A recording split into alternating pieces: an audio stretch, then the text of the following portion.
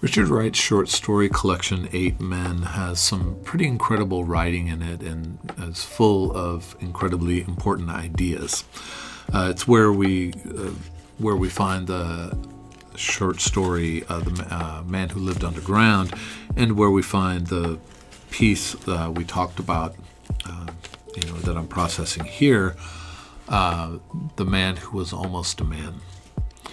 The Man Who Was Almost a Man, I mean, it's a very short story, and in some ways, it has a pretty straightforward and simple theme.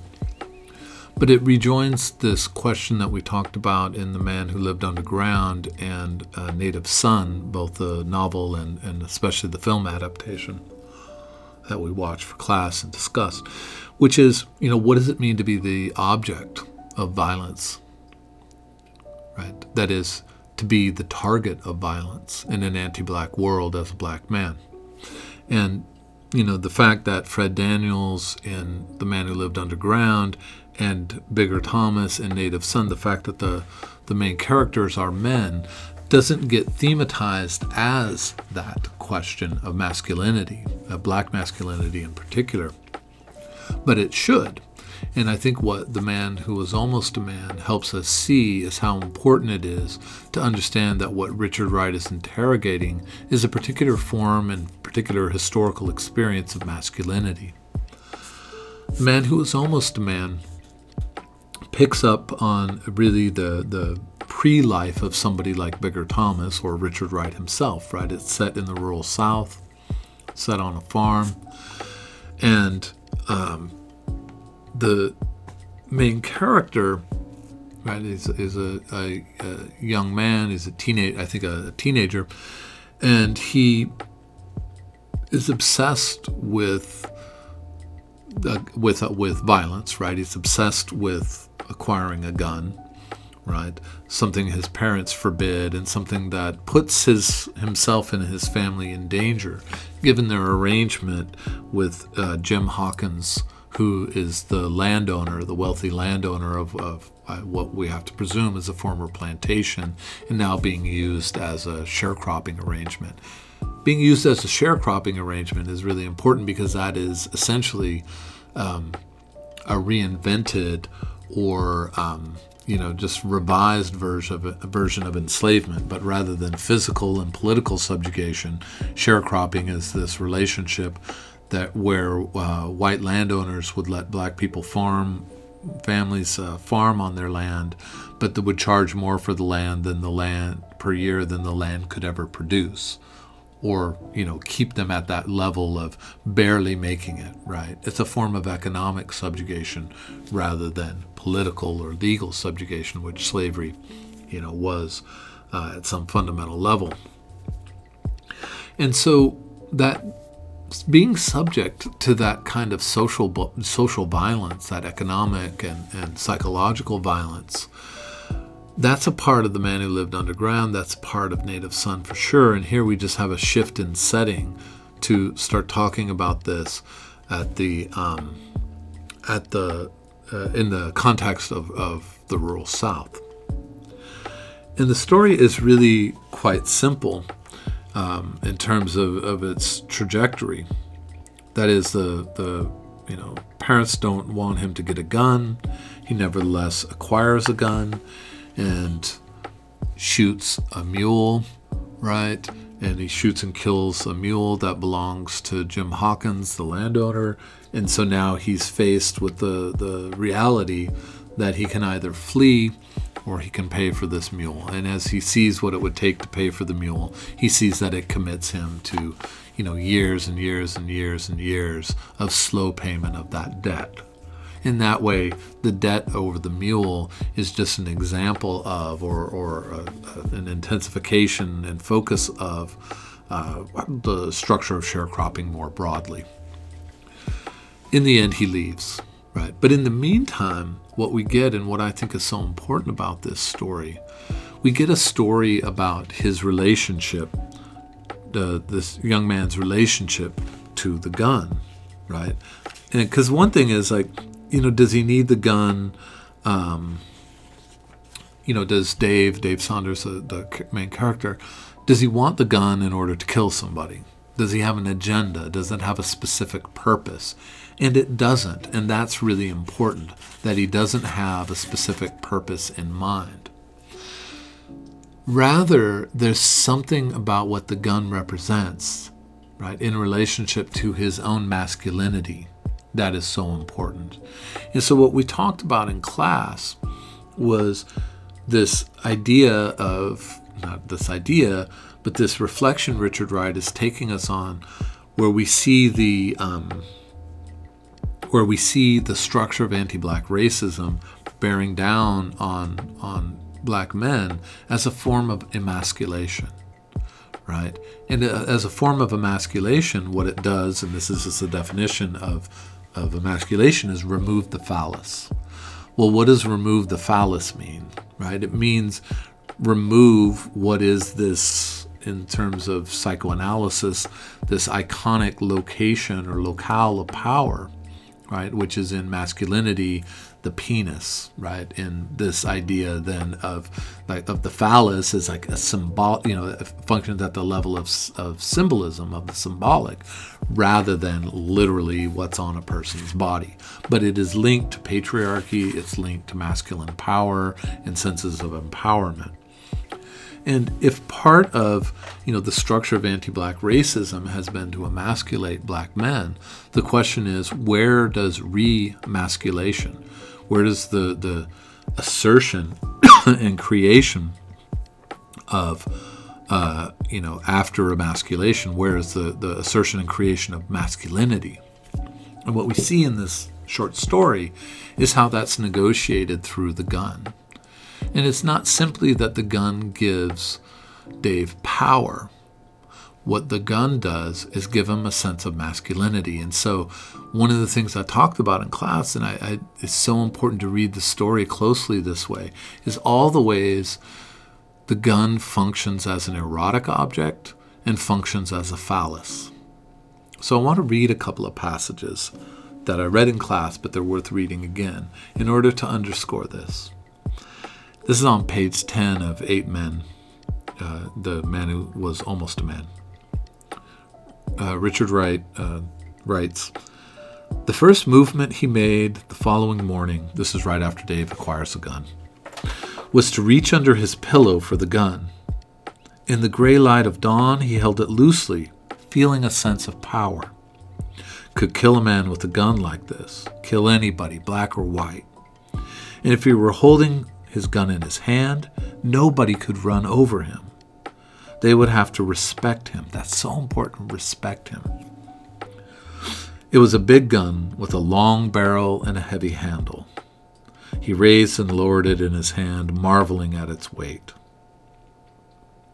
So this description of the gun on page 10, which is, maybe halfway through the story, is important because of the intimacy, that it's in bed with him and that he holds it in a way that is erotic, right? It's like he's discovering his own sexual pleasure, right, in his own body, but he's discovering it while holding the gun, and he marvels at it. And it's not just that he's marveling at the power, but he's marveling at how this gun, this phallic symbol, would give him a sense of respect for anyone who came near him. He said they couldn't run over me, right? He said they couldn't run over me, and that's that sense of like a man is able to stand his ground, right? We can be cynical about, and critical about all of these gendered kind of figures, but just, they are what they are, right? They're in the story, so we talk about them the way they're in the story. But also that Richard Wright is onto something around emasculation, and also about in this society we live in, right? From the 1930s to the 2023, that the capacity to take life, the capacity to act violently, is a condition of one's own standing in society in really important ways.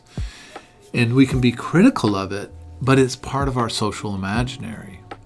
That is that weakness, right? Emasculation on that sort of patriarchal model of like how men understand they're supposed to be in the world, right, that is supposed to have this sense of power over self and others, right, is taken away, and it's taken away through the gun. It's taken away through violence. So it's also reclaimed through violence, and here reclaimed through the gun. That doesn't change his entire world, but what it does, and this maybe we can go back to a little bit and evoke a little bit of Angela Davis's lecture on liberation, and say that, what the gun allows Dave Saunders to do in the story is to negate the image of him as an emasculated human, right? As an emasculated, quote, man, right? And this gets to, we talked about this in class, the vernacular insult of grown black men as boy, right? It allows him to be a man and not a boy. And so it's not simply that he can kill, it's that he can be a man, right?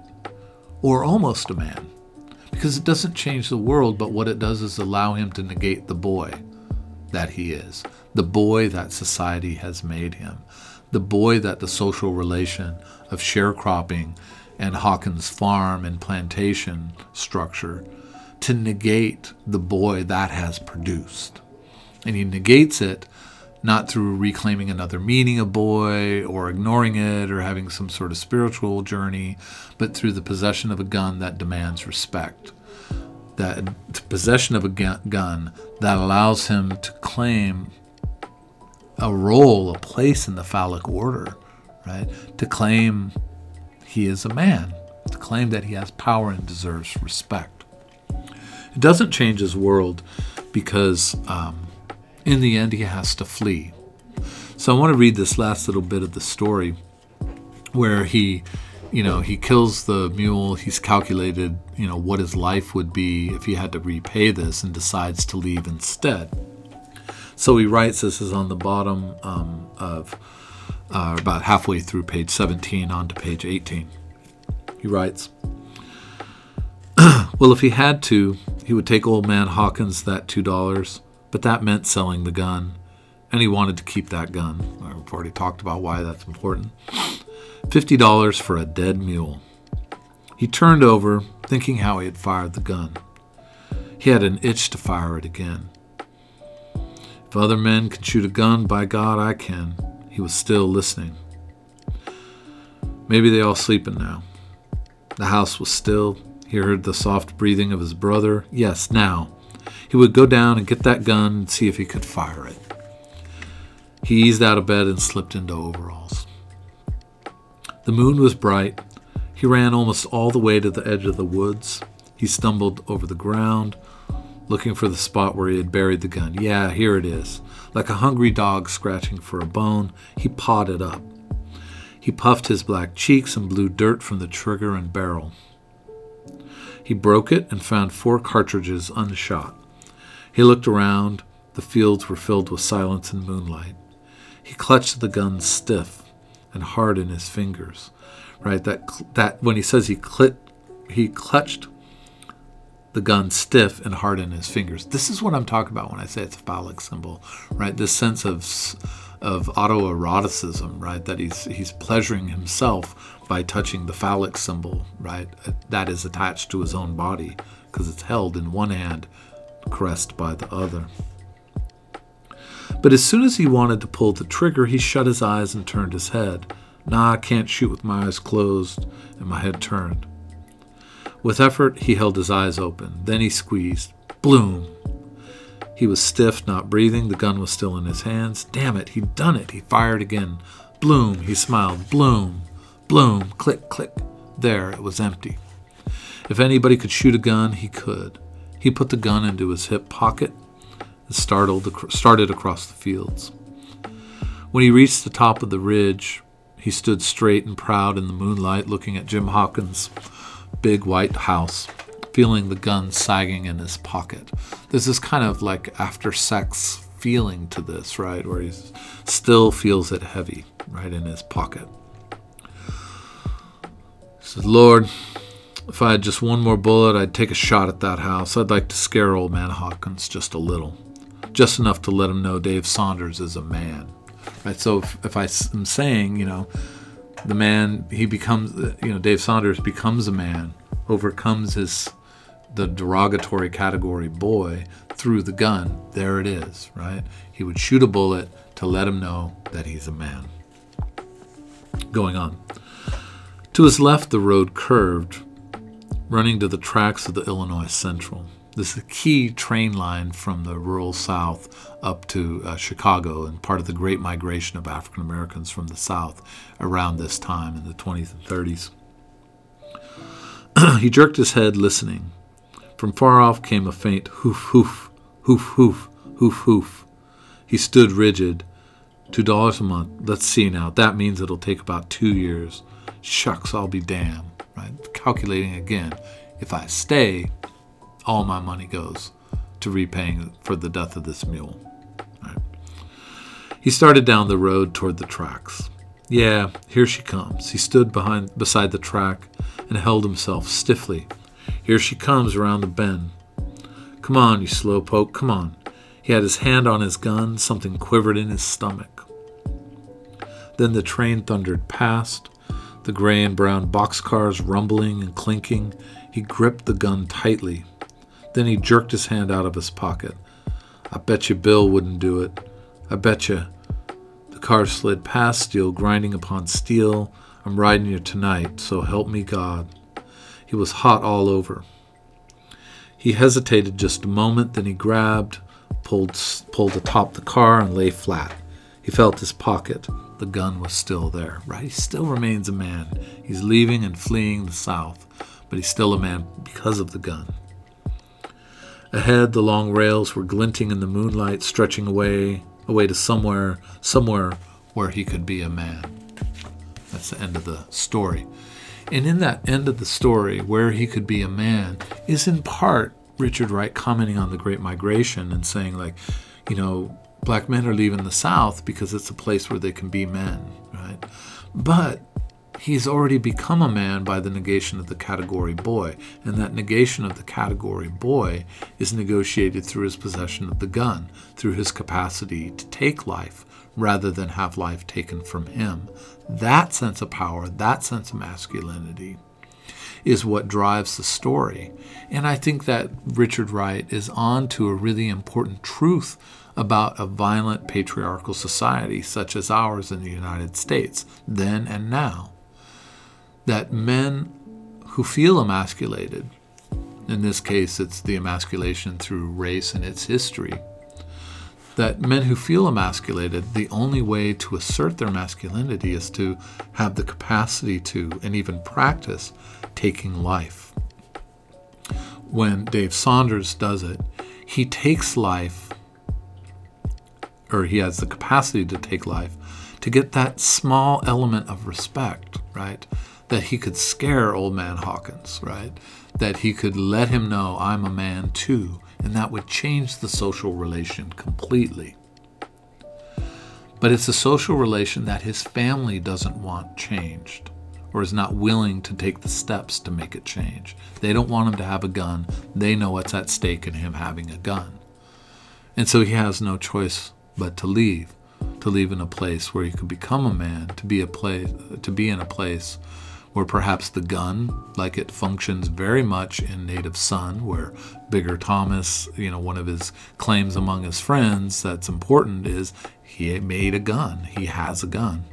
Right? To go to a place where having a gun could allow him to be a man, to grow that sense of masculinity, and not be as he is in the story, as he is in the rural South, always a boy, always without the capacity to take life, always without the capacity to demand respect.